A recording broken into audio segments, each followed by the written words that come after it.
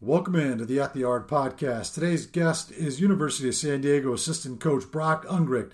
Coach will take us through his playing days, into his transition into coaching, and what recruiting to USD is like. All that and much more on episode 40 of the At the Yard podcast.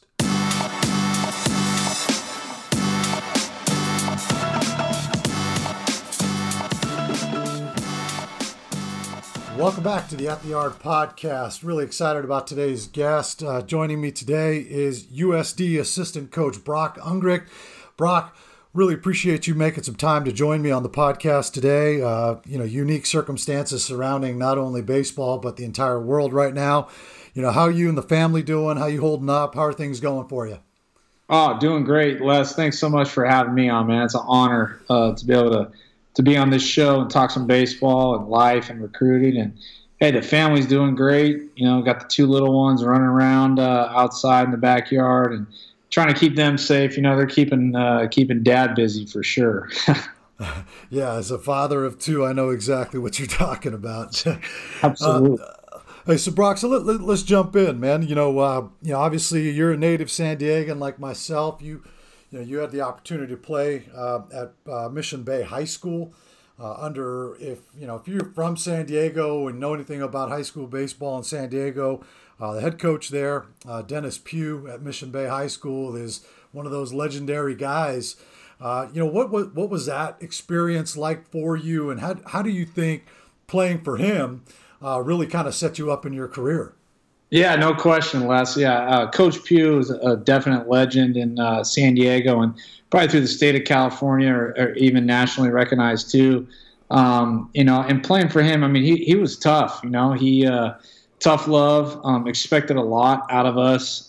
We had some good teams there in the early 2000s, and when I was there, I think we were first and second nationally ranked, and it had a handful of draft picks, and he was really good at handling like higher level players. He was good at motivating them, pushing them, not pushing them too far to keep us together. He created a culture, a winning culture.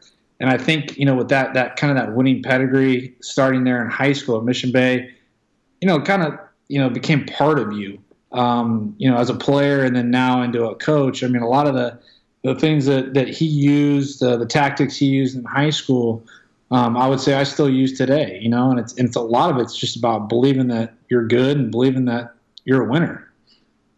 Yeah, you mentioned there, that he was tough and that tough love and kind of grinding on guys a little bit. And do you see, that being a style that would play today, right? I mean, in kind of today's day and age where, we're seeing kids, some organizations are ranking kids as young as 12, and these kids grow up and with this false sense of reality, hey, I'm the best 12-year-old in the country. I mean, do you think that style would work today?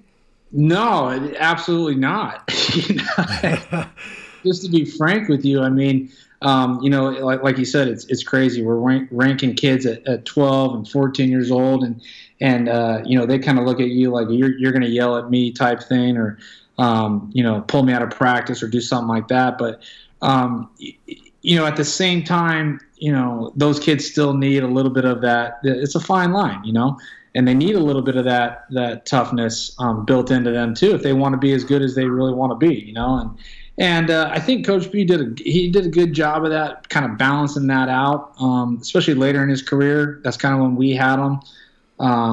But still, I don't think you can do that today with this type of kid. You're going to lose them, so to speak. So you got to be, like Coach Hill says, you got to be an artist of balancing out both, because these kids, like anyone, they need love. They need you to put your arm around them and tell them how much you care about them, and then they'll run through a wall for you today.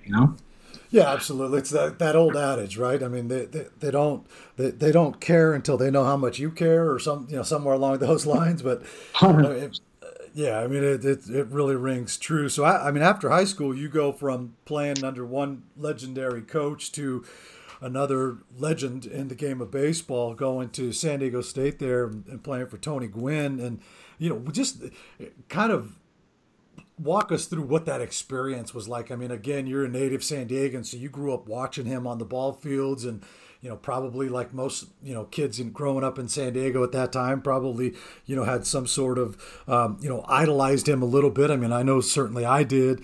What was that like going from Coach Pugh to Coach Gwynn, and just kind of being in that atmosphere with one of the greatest hitters ever? Oh, it was awesome. I was fortunate when I was in, I think, eighth grade.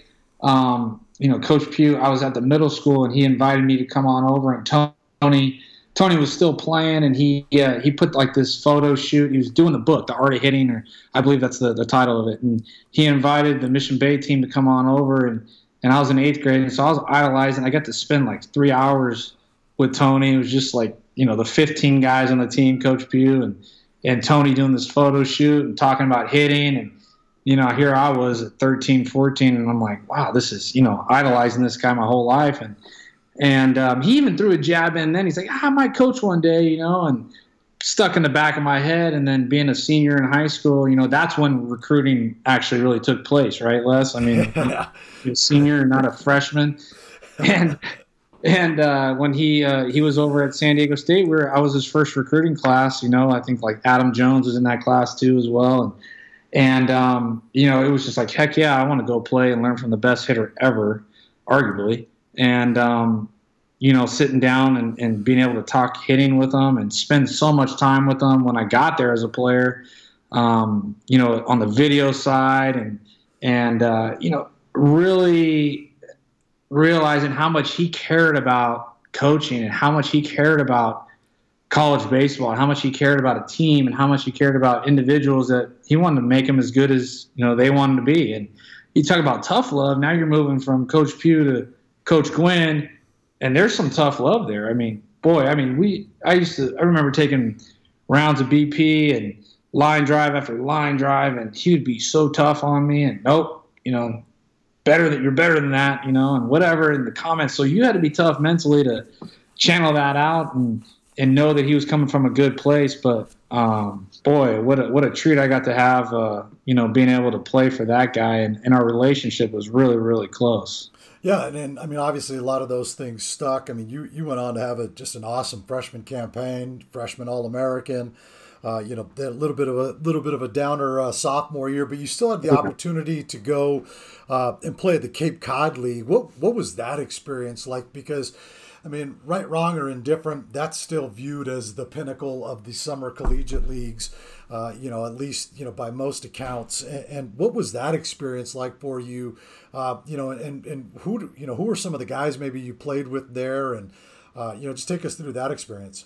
Yeah, what a great experience that was, Les. I mean, that was the best summer of my life. 2005, we won the national. We won the Cape Cod title that year, and we had a kid from Kent State, Manuel Burris, played in the big leagues for a handful of years, but he set the stolen base record, unreal, that year in the Cape. Evan Longoria was in the league that year. I think he won the MVP, and there's a lot of great players, major leaguers that you're playing against at that time, and you're in front of 5,000, 6,000 fans, especially for the championship game. And the families love you. And I actually got to go back last summer. A couple of our players were back there, so I went back and visited them. First time I've been back since 2005, since we won it. And my host family, I mean, it's like such a small community, and they just love their players. I mean, they were so happy to see me and the GM of the team, and it makes you feel right at home, and that'll be something you'll never forget. I mean, the experience was unreal. Yeah, for people that aren't aware maybe of how that works, right? I mean, it's players from all over the country, right? It's not just, the top Division I programs. You mentioned the player there from Kent State, right? And I mean, there's even our junior college players invited to that, and, draft guys that are potential draft guys, Yep. just it's really a kind of a smorgasbord of players, right? I mean, because you can get guys from Division II schools to guys from the SEC on teams, right? Yeah, that was a great point, because back then, you were able to transfer right away and play too. So you'd see college coaches out there sniffing around to see if they're leaving. And we actually had a kid who's at an NAIA school, and Justin Masterson, and he ended up transferring to San Diego State and played with us my junior year that following year, and became a big-time pitcher in the major leagues, heavy sinker, slider guy, and made some money. So, yeah, I mean, from all, like you said, smorgasbord, NAIA, Division III, Division II, if you're any good and you're worthy of it, they're going to take you out there and you're going to stick, and it's what a great experience to, play with guys from all around the country and all levels, and have those memories of, again, playing pro ball and whatnot. That was the best summer of my life, hands down, playing in the Cape. Yeah, so then you come back for your junior year. You had a pretty good year there, your junior year, right? And you end up getting taken to the 30th round by the Yankees. What's that experience like, right? I mean, everybody wants to play big league baseball, right? But the experience of going through the draft process and then, ultimately being selected, what was that like for you?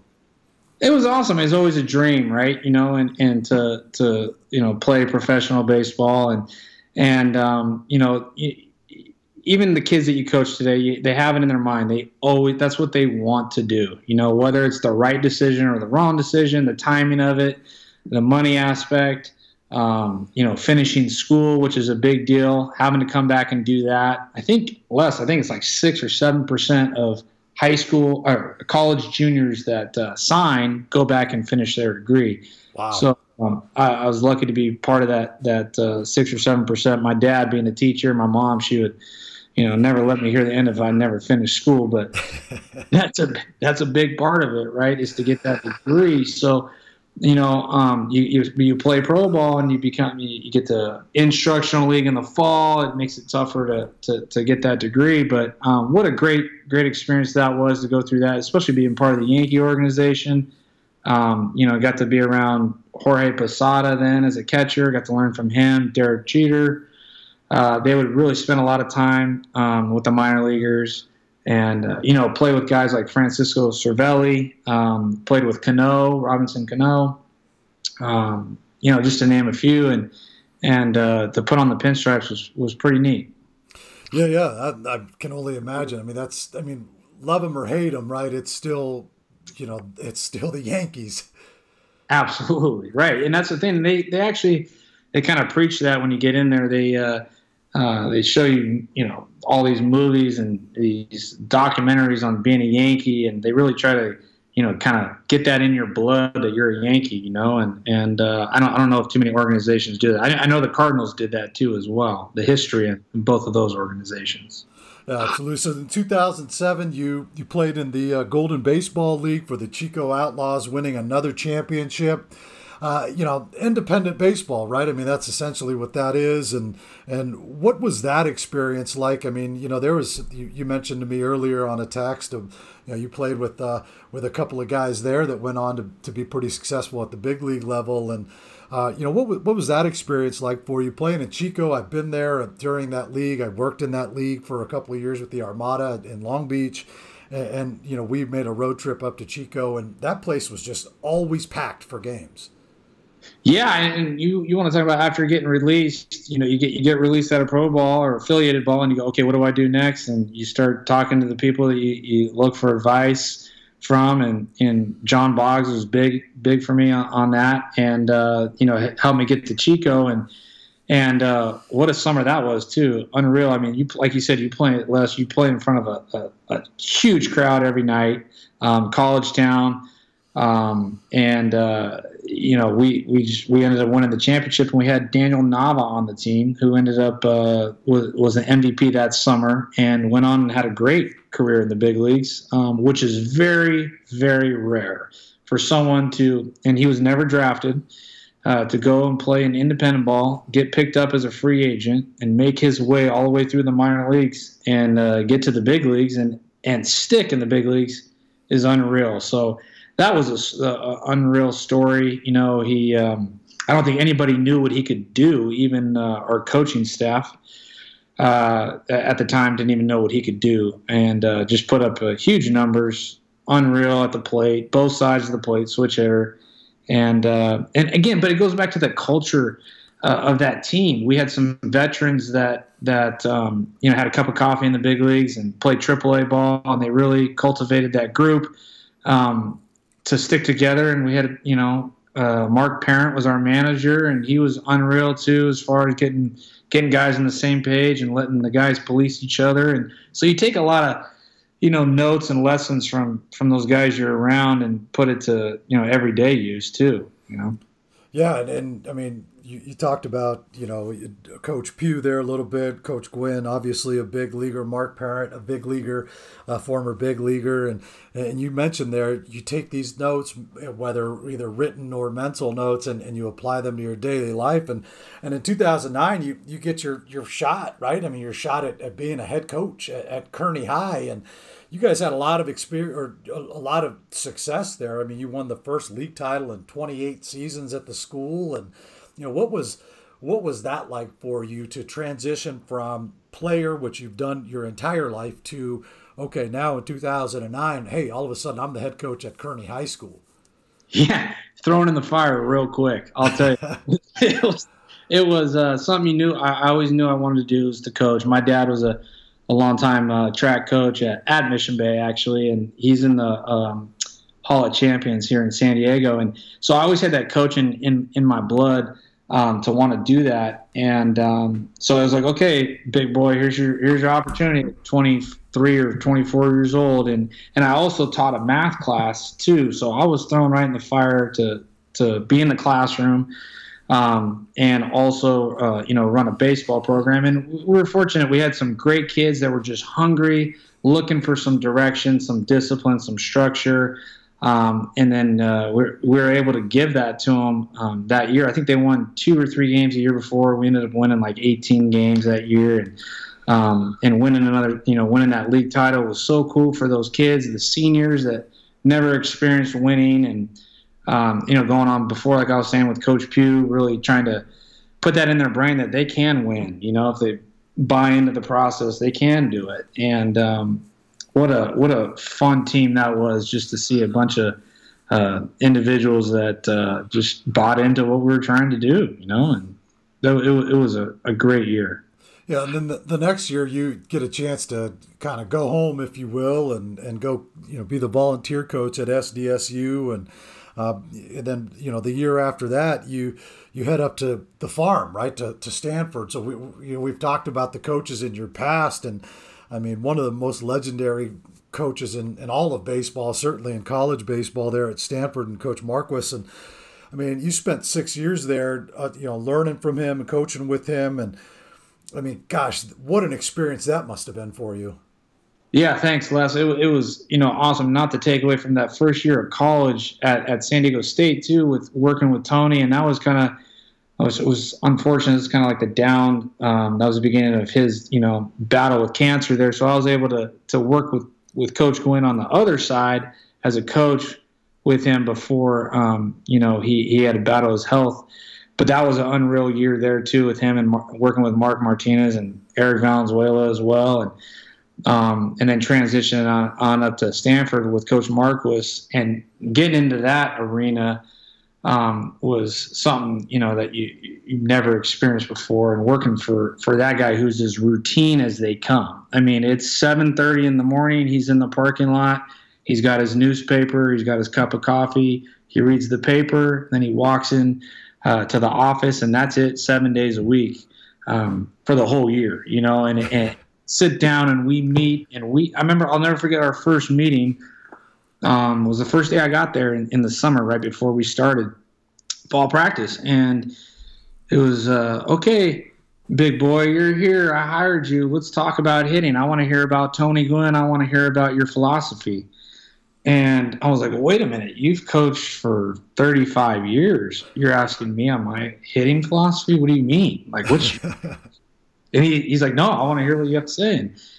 And it was a 4-hour meeting on hitting, from dotting every I, crossing every T, and that's what we did. It went on that way about leads at first, leads at second, and And it was every single year before we started. He didn't know no stone was unturned with Coach Marquis or Coach Stotts, in everything, whether it was recruiting, whether it was teaching a guy how to bunt.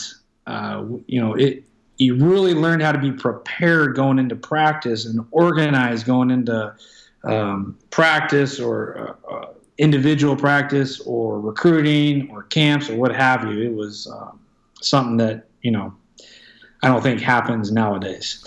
Yeah. So after 6 years on the farm, Brock, you make the jump to pro ball, right? I mean, you take a job as a scout with the Cardinals, and I remember seeing you out during those couple of years, and just what was that transition like? And I gotta imagine as somebody who grew up with a dad as a coach and had been coaching for now going on about 8 years there, 7 or 8 years, you had to have the itch, right?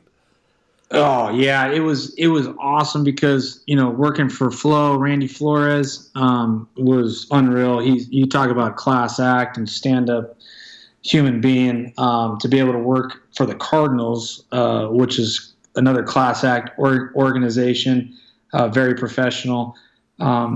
It was really neat to learn on the evaluation side things that you don't learn as a recruiting coordinator or a recruiting coach. You don't learn that. I mean, you're dealing with some of these scouts. Like we had some scouts in the Cardinals organization for 35 plus years who all they did was analyze pitchers, analyze hitters, analyze shortstops, and get you to think outside the box and dream a little bit more than maybe you would necessarily dream as a college recruiter.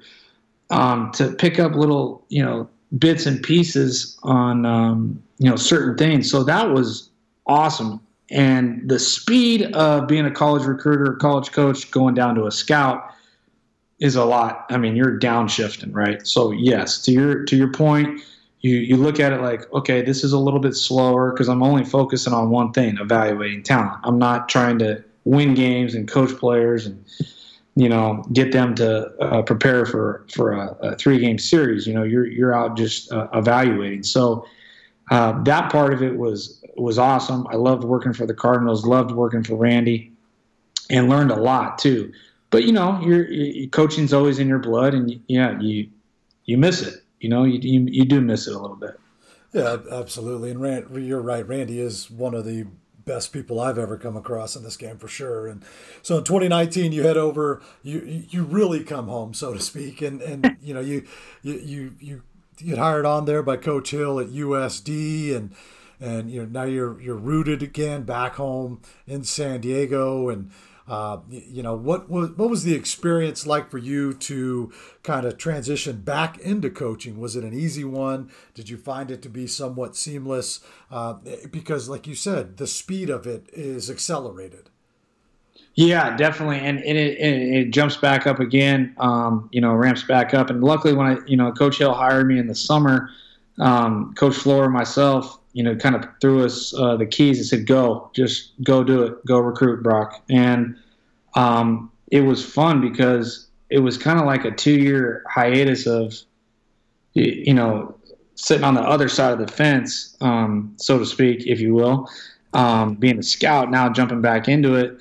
You got to go over all the stuff you learned for all those years at Stanford and being around, the game, the recruiting and all that, and jump back in. So it felt like it was like a refresh button almost. And that's what Coach Floor tells me all. He's like, God, Brock, being out of the college game for 2 years, I feel like that's really helped you because, you kind of see things from a different lens now. So I think it was, it was definitely, speeding up now with family, having 2 kids, a little bit different dynamic too. But coming home was huge too, because that's huge on the family, having my family here to help with them. And, I didn't think the transition wasn't, we're always learning though, Les, right? We're always learning about people. We're learning about players. We're learning about coaching, so, definitely always learning. But I think the transition was actually enjoyable. I loved it. It wasn't like I was sped up on it, Yeah, you touched on it there a little bit. You kind of were given the keys, told go recruit, and if you can, I mean, what is the recruiting philosophy, if you will, for USD? And what sorts of things are you willing to kind of budge a little bit on, and what things are you guys standing firm on when it comes to recruiting? I think it's got to be the right fit, 100%. And people could say that all the time, right? And say, oh, it's got to be the right fit. It's easy to say, but they throw that word around. But what is that right fit? And I'll never forget this one. When Coach Flohr and myself, the first day we met, it was like we both just said the same thing. It was weird. It was like core values. And Coach Flohr and myself came up with core values on players that we're looking for. And if they don't check those 3 or 4 things that we have, that box, then we're going to go in a different direction. And you have to be willing to, and Coach Stott said this, and Rusty said it too all the time, working for Rusty, is if they don't, fit your mold, you got to be willing to say no. You got to be willing, no matter how good they are, because it's going to be more problems for you down the road when you have them. If that kid does not want to be there and you have to over-convince them, if it's not the right fit, so to speak, then it's not going to be the right fit when they show up on campus. And it's not an exact science. I mean, we all know how that works. It's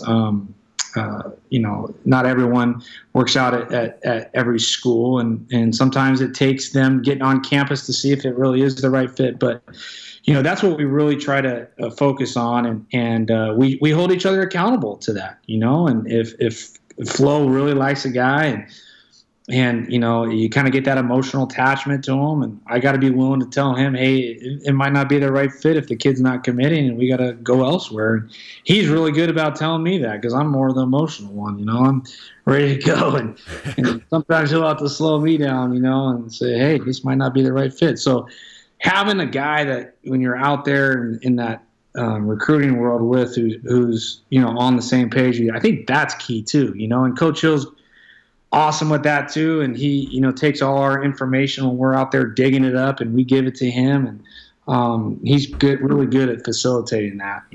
So we're lucky. I think having been around you and Flo now for a while, and just being around you two together, you can really see how you guys play off each other, right? I mean, like you said, you're kind of that more of the emotional guy, and Flo is really kind of the reserved, kind of a little on the quieter side, but really, really bright, intelligent baseball mind, isn't he?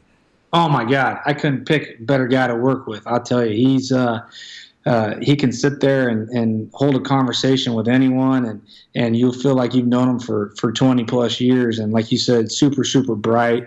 And he can really see things through, and talk about a clear lens, man. That guy has it, and we're connected at the hip. And again, Coach Marcos told me that a long time ago. I think the first year I worked for him, he's like, hey, the biggest thing is the continuity in the staff, and he really, did that at Stanford, really tried to create that environment. And he says, if you're out there recruiting, you got to be able to find a way to make it work together, because you're going to like players and the other guy's not going to like players. And you got to be able to talk it out and not have it a fight or a battle, and it's not about you.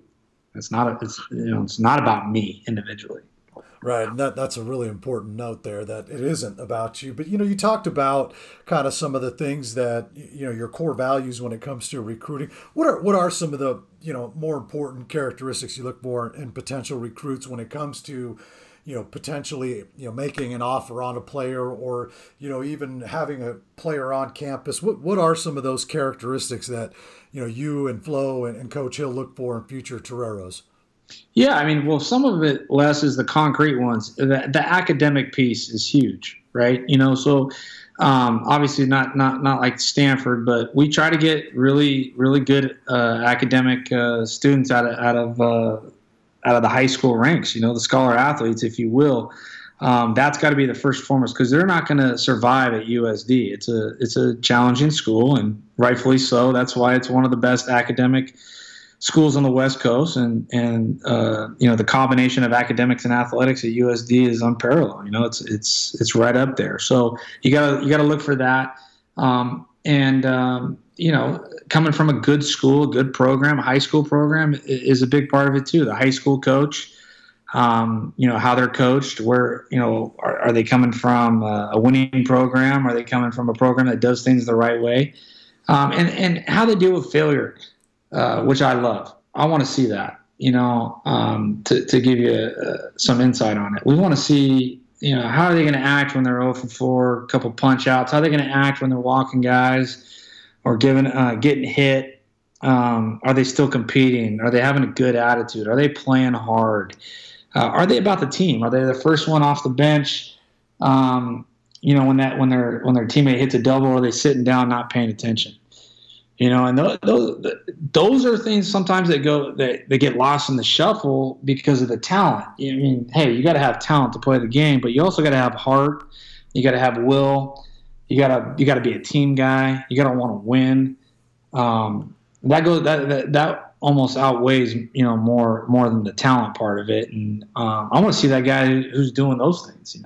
Yeah, I'm really glad you brought that up because it's really easy to sit there and get excited about a player when he goes, 3 for 3 with a couple doubles and some RBIs, right? But it's how does he respond when he's, 0 for 3, wearing the sombrero, right? And he punches out 3 times and, what's his response like? And I'm really glad you brought that up because I think that's almost an undervalued characteristic from the outside looking in. When you're looking at a bunch of players and you're out evaluating players, it's almost as if okay, well we still know he's really good, so it's not really important what he does after he goes 0 for 3 or he gets hit all around the yard, right?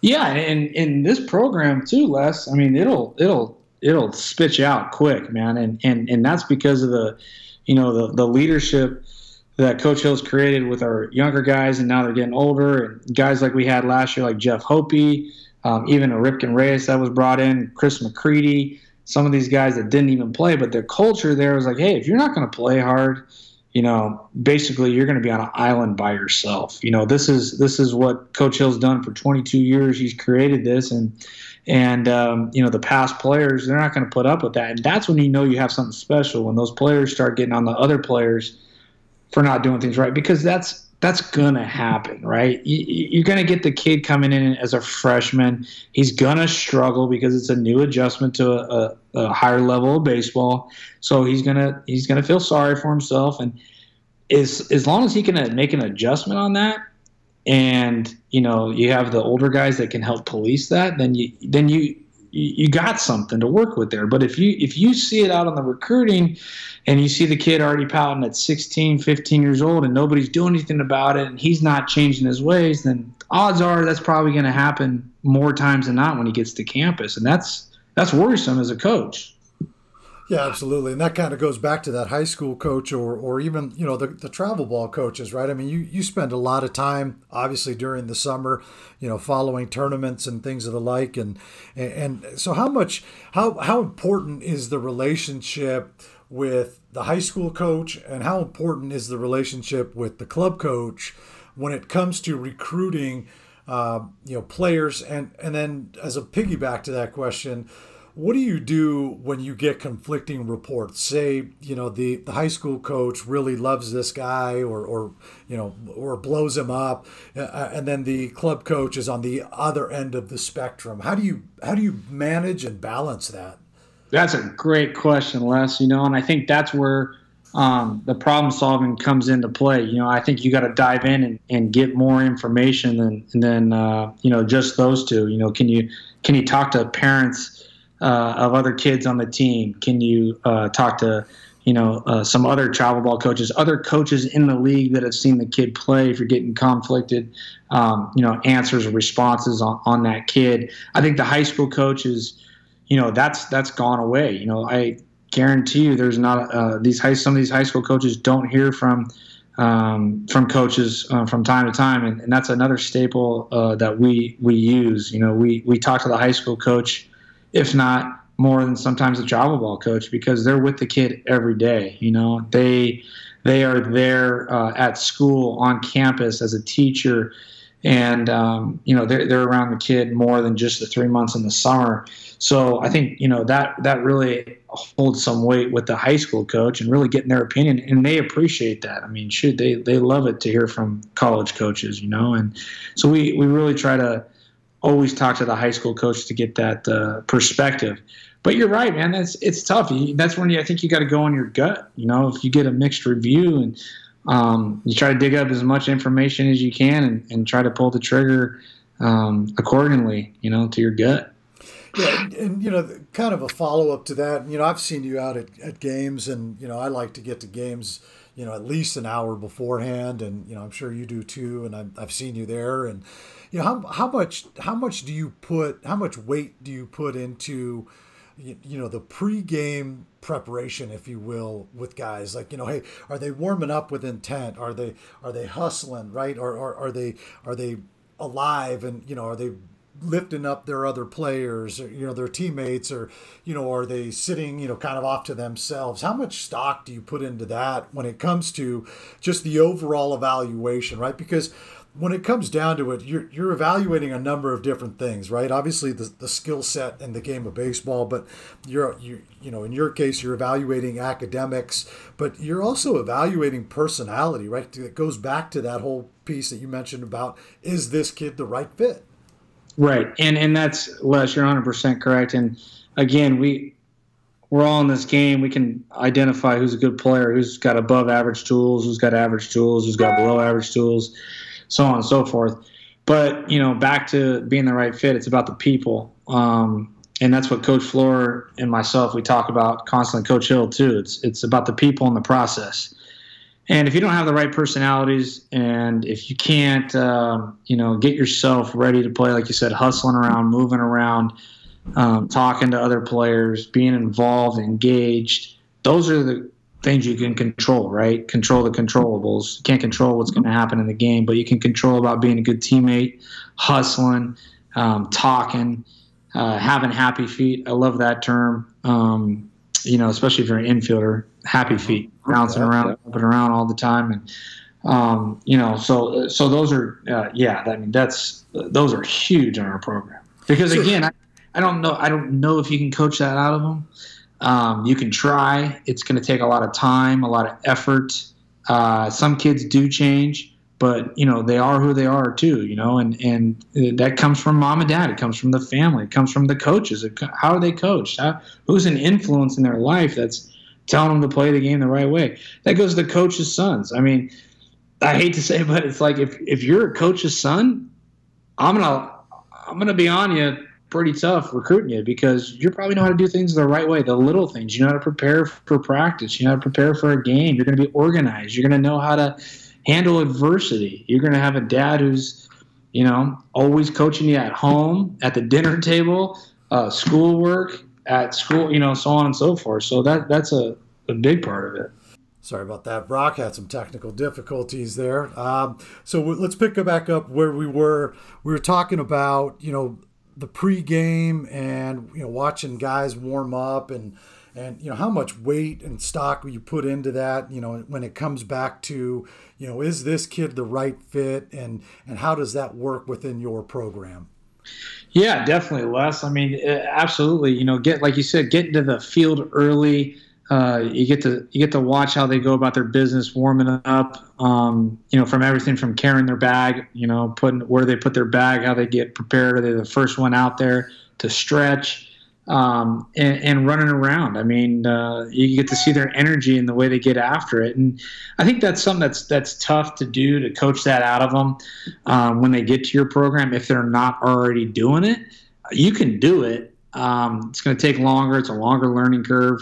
And they might be shell-shocked when you're on them constantly about that, because in the college game, hey, all coaches, they want a high energy, a high up-tempo kind of deal, and definitely that's how we are at USD, and Coach Hill has always had that, and we definitely push for that. So if you definitely want to see guys that are, are they thinking outside the box? Are they getting prepared for the game outside the box? Maybe doing some extra running and doing some extra things, hitting a little bit more extra wiffle balls, or working on their swing, or watching the guy warming up in the bullpen, getting ready for the game. getting really mentally prepared. And we definitely pay a lot of attention to that, more so than the talent itself. I mean, the talent is we can find the talent, right? We're all in this game, whether you're a scout or you're a recruiter, that you can notice who's got tools, above average tools, below average tools. But you want to see the guys that are going the extra mile, because they're going to fit in right away into your program. Well. Yeah, and that kind of goes to the leadership piece, right? I mean, we've both been on teams, I'm sure, where the best player is naturally kind of given that title of leader, right? Most people will follow the lead of who is generally the best player, but I've been on teams, and I'm sure you have too, where maybe the best player. Maybe the leader of that team isn't the best player, and so how do you kind of develop those guys that that aren't quote unquote the best players on the team to take a leadership role? Yeah, great question, Les. And I think that's the $1 million question, and I think Coach Hill's done an excellent job being around him for a couple years now, watching him and learning from him how he kind of cultivates that group. And again, it ties into the recruiting part, because watching those little extra things before the game, and seeing, who's prepared and whatnot, and those are the kind of guys you want to get into your program. And Coach Hill talks about being great or being good. The guys that want to be great are the ones that think outside the box, that go the extra mile. And that correlates with your best players, and I think it's getting to know them. And we sit down once a week, myself, Coach Flora, Coach Hill, we'll individually meet with our players. We'll take the accountable time to do that and really get to know them. And maybe your best player likes being the best player, and it's too much pressure for him to be a leader. That's fine. You want to put your player in the best position to succeed, and each guy has a role on the team. And I think the worst thing you can do is really force feed someone into being a leader when they're really not, And so Coach Hill does a good job of, having that organically happen. He sets a standard and an expectation from the start, from day one, of what he expects out of each and every guy.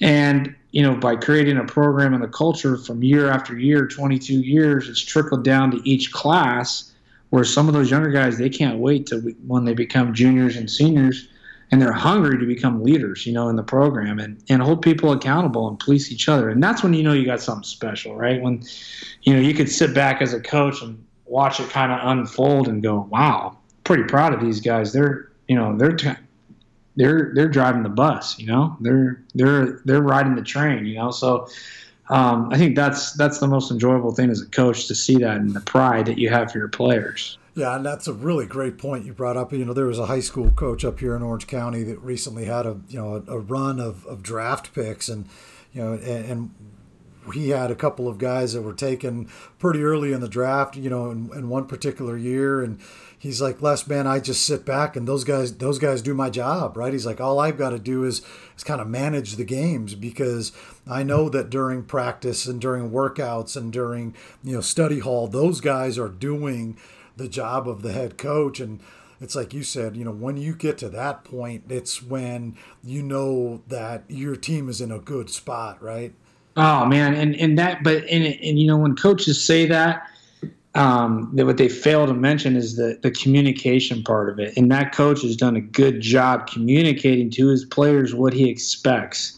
And then he follows through by his word too. So the trust component is huge, right, with the leadership. So what you tell your players, you got to follow through and do. And he sets the standard and the expectation, so they're not caught off guard and surprised by, well, wait a minute, you said this and did that. Then you lose the trust, and then it's unstable. And then you're going to have a hard time finding leaders. So good coaches do that. They put their players in positions to succeed and allow them to be who they are as people and as players, but also setting boundaries there too, so that there is some accountability from the top to the players to police the whole team. Yeah, absolutely.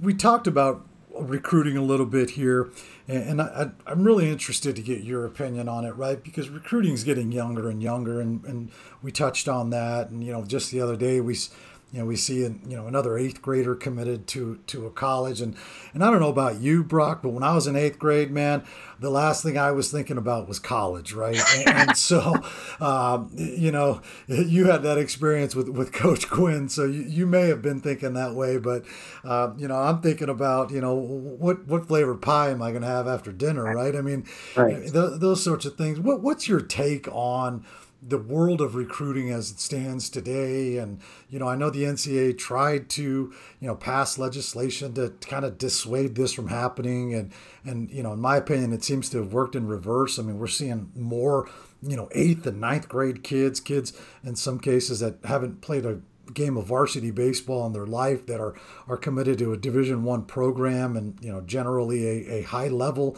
Division I program. What's your take on the state of recruiting, and is there anything that maybe you would like to see change to dissuade 13-year-old kids from making a commitment that they're not going to be able to see fulfilled for 5 years? Yeah, no, you're 100% right, Les, and we're all guilty of it. I'm guilty of it. We're guilty of it.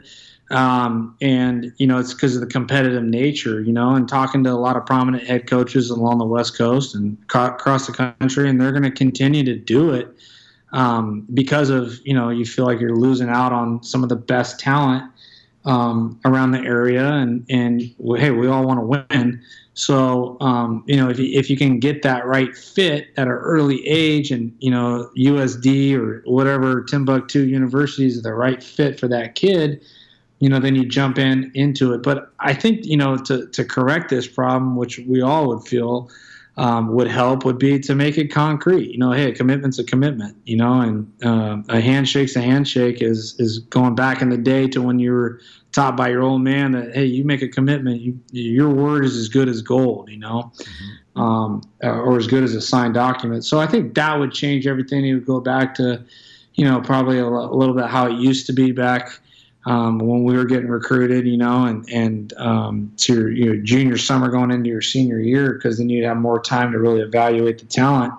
But that would keep everybody in check to really make everything concrete. Hey, if you want to commit someone as an eighth grader or a freshman, that's fine, but make it concrete, and I think that would change, the landscape of things. Yeah, and when you do get a commitment from, a freshman or whatever, I mean, a lot of people think, oh, great, sweet, that guy's on board, we're good to go. But you're still recruiting that guy, aren't you? Oh, 100%. I mean, we're all, it happens to everybody, the kids will change their mind and, go elsewhere. And it happens. You gotta, it's about the relationships, Les, and that's the thing, you can't just stop recruiting the kids that you commit, and you got to keep building the relationship with them and the family too as well, and make sure they're coming to campus all the time when they can, and coming to games and watch practice, and really try to stay in touch, which is hard to do because you can't call a freshman or a sophomore, so that's really hard to do to keep that relationship going. So you have to have them call you, but again, that's what we base it off of. It's that relationship between the player and the coach, and even the recruit, the recruit and the coach too, and all coaches, on staff, not just one. Yeah, absolutely. And so let's shift to the spring. Obviously the spring season getting canceled, given this current pandemic. You guys got about a month of the season in, or give or take, 6 weeks of the season in prior to the cancellation. And, for you personally, just take baseball out of it, but for you personally, and then, as a coach, what's been the most challenging thing to deal with for you during this? Personally, I think I look at it as a positive. I get to have this time with the family that you'll never get back, right? And once we make it through this devastating time that we're going through, so really try to flip things around into a positive outlook, and being the magnitude of a minute, and being in the moment, really, trying to soak up that time that you have with the little ones and the family, But yeah, you can't take them out. That's the hard part. You can't take them to the beach. You can't take them to the park, and they're itching to get out and go. So that's been challenging. And then on the field, the baseball side of it, it's tough when you're used to seeing your guys every day. And back to the relationships, because I love our players, and you have that tight relationship with them, and the competing and traveling with them, and really trying to help them for their career. And you're used to seeing them on a day-to-day basis, and all of a sudden, boom, you're back into almost that summer circuit of not seeing them. And we do a good job 4 times a week, 3 or 4 times a week. We meet via Zoom or FaceTime and have our meetings just to see them, as compared to being on the phone. And that goes a long way, just to be able to have that component to it. And our guys have been great about it. Yeah, and that seems to be kind of the standard thing, right? Is let's hop on a Zoom call and we can all at least see each other's face and catch up a little bit. And the impact of this is going to be significant, right? I mean, well, obviously the NCAA said seniors can come back and and all of that. And how long do you think, in your opinion, this is going to impact the college game from just a sheer numbers and rostering standpoint? Yeah, it's going to roll over for a few years, definitely less, and especially with the draft being a big component of it, right? And that's what we forget to realize is they kind of hold the keys to this whole thing, because if you have guys that are, your juniors, again, like we were talking about earlier, they have that expectation of signing as a junior, and all of a sudden it's like, whoa, now we're cut to maybe 5 rounds or 10 rounds, probably going to be 5, and that's a small pool, and so that's going to definitely affect the next few years where these guys are coming back, because college baseball is going to be unbelievable next year to see some of the talent out there, which is going to be fun. But at the same time, building a roster and dealing with the scholarships is challenging. But you find a way through it. It's a great challenge to embrace, and it's to come up with new strategies, to get creative, and really try to help out the families as much as you can, because they're going through a tough time. Oh yeah, I mean, I can only imagine what a potential draft prospect. What's kind of going through his mind right now, right? I mean, the uncertainty of it all. You just lost your opportunity to really prove to scouts, where you kind of fit in, and the uncertainty of it all has got to be somewhat devastating for potential draft guys. And you guys have a handful of those guys, and so how are you and Coach Hill and Flo, how are you guys managing that, if you will, or what sort of advice are you giving guys? Well, I think it's the best way is to be in their corner, right? And we don't have all the information at hand, whether it's 5 rounds or 10 rounds or however many rounds it's going to be and how much money is going to be involved. And I don't think they're going to know until the baseball season, if it does start, resumes. And you just try to ask questions and paint a picture to them of, hey, what do you really want out of this? Do you want to play pro ball for a long time? Do you want it to do it now, and make an emotional decision and go? And try to hear where they're coming from, And again, it goes back to staying in touch with them constantly, and keep the relationship going, and and just hope for the best for their career. If you want what's best for them, then I think things will work out, the way they should, and that's what it goes back to. It goes back to the player working for them, to put them in the best position for them to succeed for their future. Do you think that the cancellation of the season, or even what's going to happen here with the rostering and the sheer number standpoint, do you think it's going to lead to changes in the college game? I think you're going to see it's going to be a little bit, you're cutting 35 rounds out of the draft, so it's going to be fun to watch next year, I think, for the spectators out there, and for, there's going to be a ton of competition, and I think that part's going to be exciting, and I think that's going to change significantly. You're going to get high school kids showing up to colleges that maybe normally wouldn't show up to school. So that's going to be another component of it. I think junior college baseball is going to grow and get better too, and benefit from this. And then it'll be interesting to see what happens with professional baseball in the future years to come. If they're going to, they're going to probably trim back some minor league rosters, some minor league teams, and the draft's going to get, trimmed down even more so than this year, for the future years ahead. So I think with that being said, I think college baseball's got a bright future ahead. I think these next couple of years are going to be tough juggling out the roster size and the scholarship size for some schools. Yeah, do you think that it would lead potentially to an increase in scholarships provided by baseball teams? That would be nice. I hope so. I mean, it's always been on the table for years, right? And they've always talked about it. And that would be ideal. That would be awesome. We could all benefit from that, especially being at a private school where the cost is a little bit more, a lot more than a state school, obviously. So that would be huge for us and for everyone involved. But who knows? I mean, shoot, the volunteer coach, we're hoping to get passed too, and that didn't happen.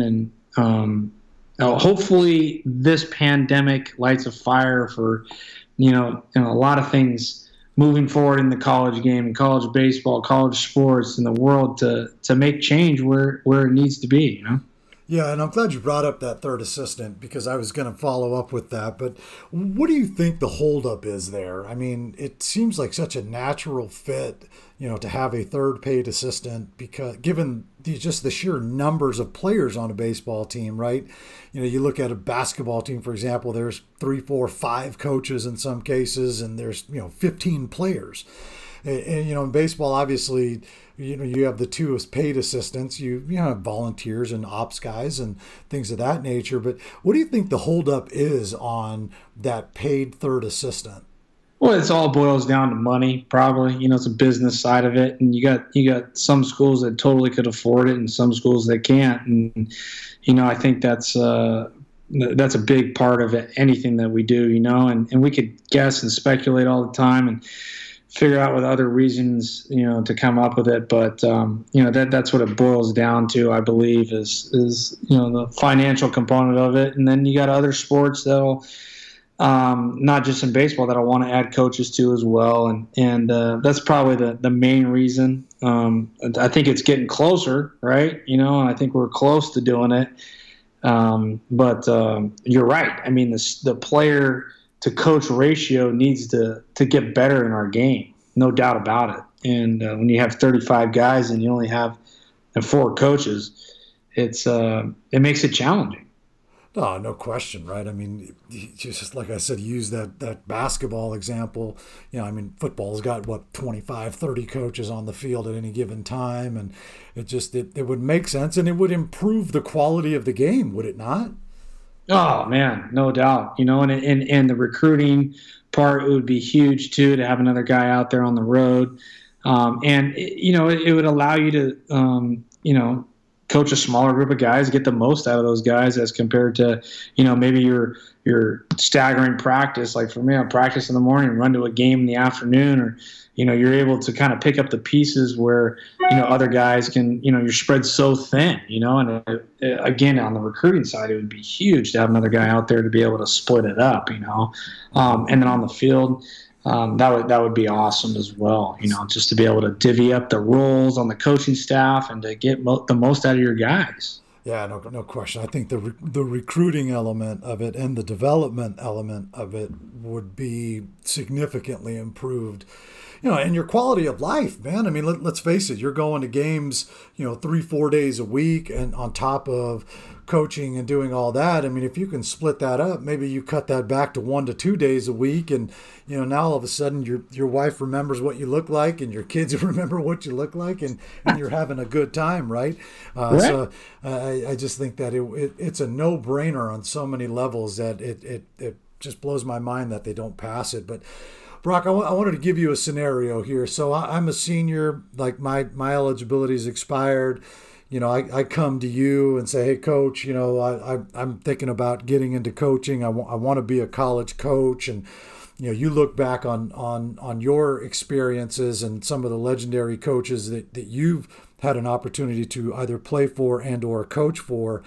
What sort of advice are you giving to a guy that's interested in getting into coaching?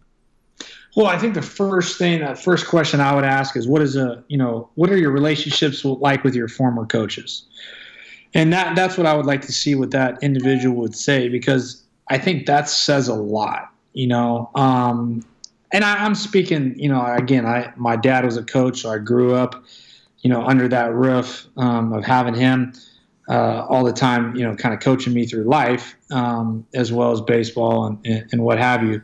And I know, looking back, the coaches that I had a relationship with them where I would still call them and check in and talk to them all the time, or go to their office out, because it would, for instance, Coach Pugh or Coach Gwynn, hey, if, you want extra video work, and come on by, come talk to me. And I'm like, well, this is freaking Tony Gwynn, man. This is my coach. I want to talk to him, So I look at it that way, to where if you're a player and you value your relationship with your coach, then you know what? You're set up to do this. You want to do it because you want to be in that office. You want to be around it. You want to talk to your coaches as a player and get to know them and get to know their strategy, get to know what they're planning, get to know what they're thinking, because you love it. You love it so much and you want to be a part of it, So I think that would be my first question. I'd flip it and ask the question like, hey, what does a coach mean to you, and what are your relationships like with your coaches or your former? What coaches inspired you, And I think that, again, kind of a reverse effect has a big impact on you if you really want to get into coaching. Yeah, no question about that. I like that. And Brock, let's shift gears, to something that's very near and dear to you and to me. So let's talk about some barbecue, because this is something that I know we were hoping to talk about. And you told me when we came down for the MLK camp, he's like, Les, I'm gonna make some tri-tip and chicken, and I got to be honest with you, man, I'm still thinking about that tri-tip and chicken. So, what is it about barbecue that fires you up, and how'd you get into it? Oh man, well, thanks, Les. I appreciate that, man, because you are a pro. So if you're giving me a compliment, that's huge. I'll take that, man. No, I love it. My dad used to barbecue, but when I got up to Stanford, Rusty kind of got me into it, Filter, and he used to have me over to the house, and he used to barbecue, and and kind of got me going on it, and then my father-in-law, big barbecue guy too. And then growing up, my best friend, Jared Suin, his dad had about 8 barbecues in his backyard, and he had smokers and this and then. I used to sit back there in the backyard. We'd go there all the time, and he'd barbecue, and unbelievable food. And I'm like, I just loved it, right? It was just like your escape. It's relaxing. It's fun being in the backyard, and the smell of a smoker is, as you know, is by far the best, just to hang out back there. If it's and when you crank it up at 10 o'clock in the morning too, there's nothing better than that on a sunny day, So. Yeah, that's so quick story, man. I sent you that text of that brisket I made the other day, man. God.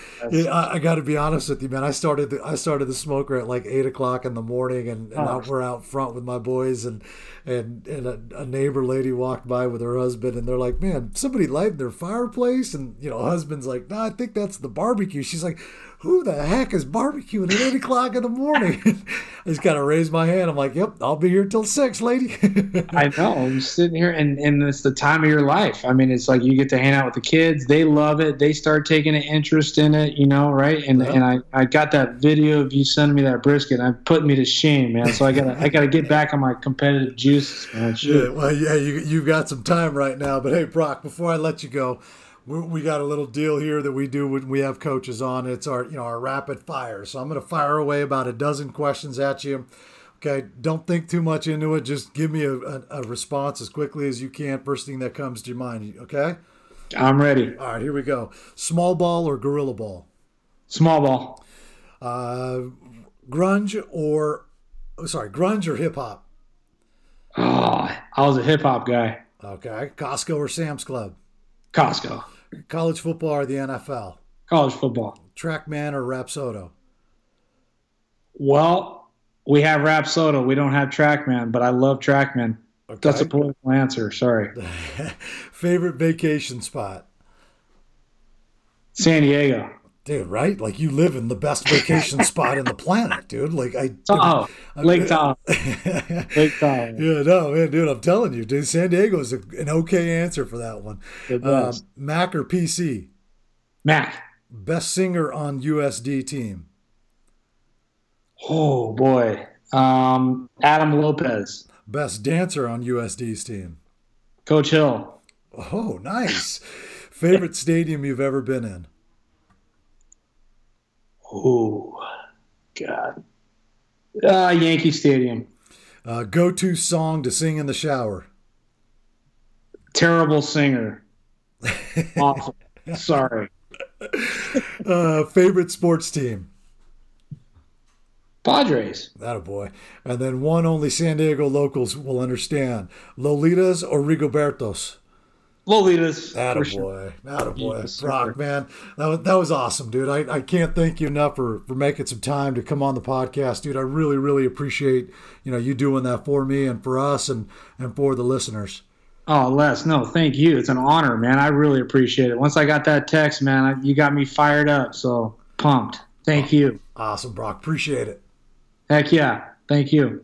I want to thank Coach Ungry for joining me on the podcast today. Please be sure to check out PrepBaseballReport.com for all your news and information in the baseball world. Until next time, we'll see you at the yard.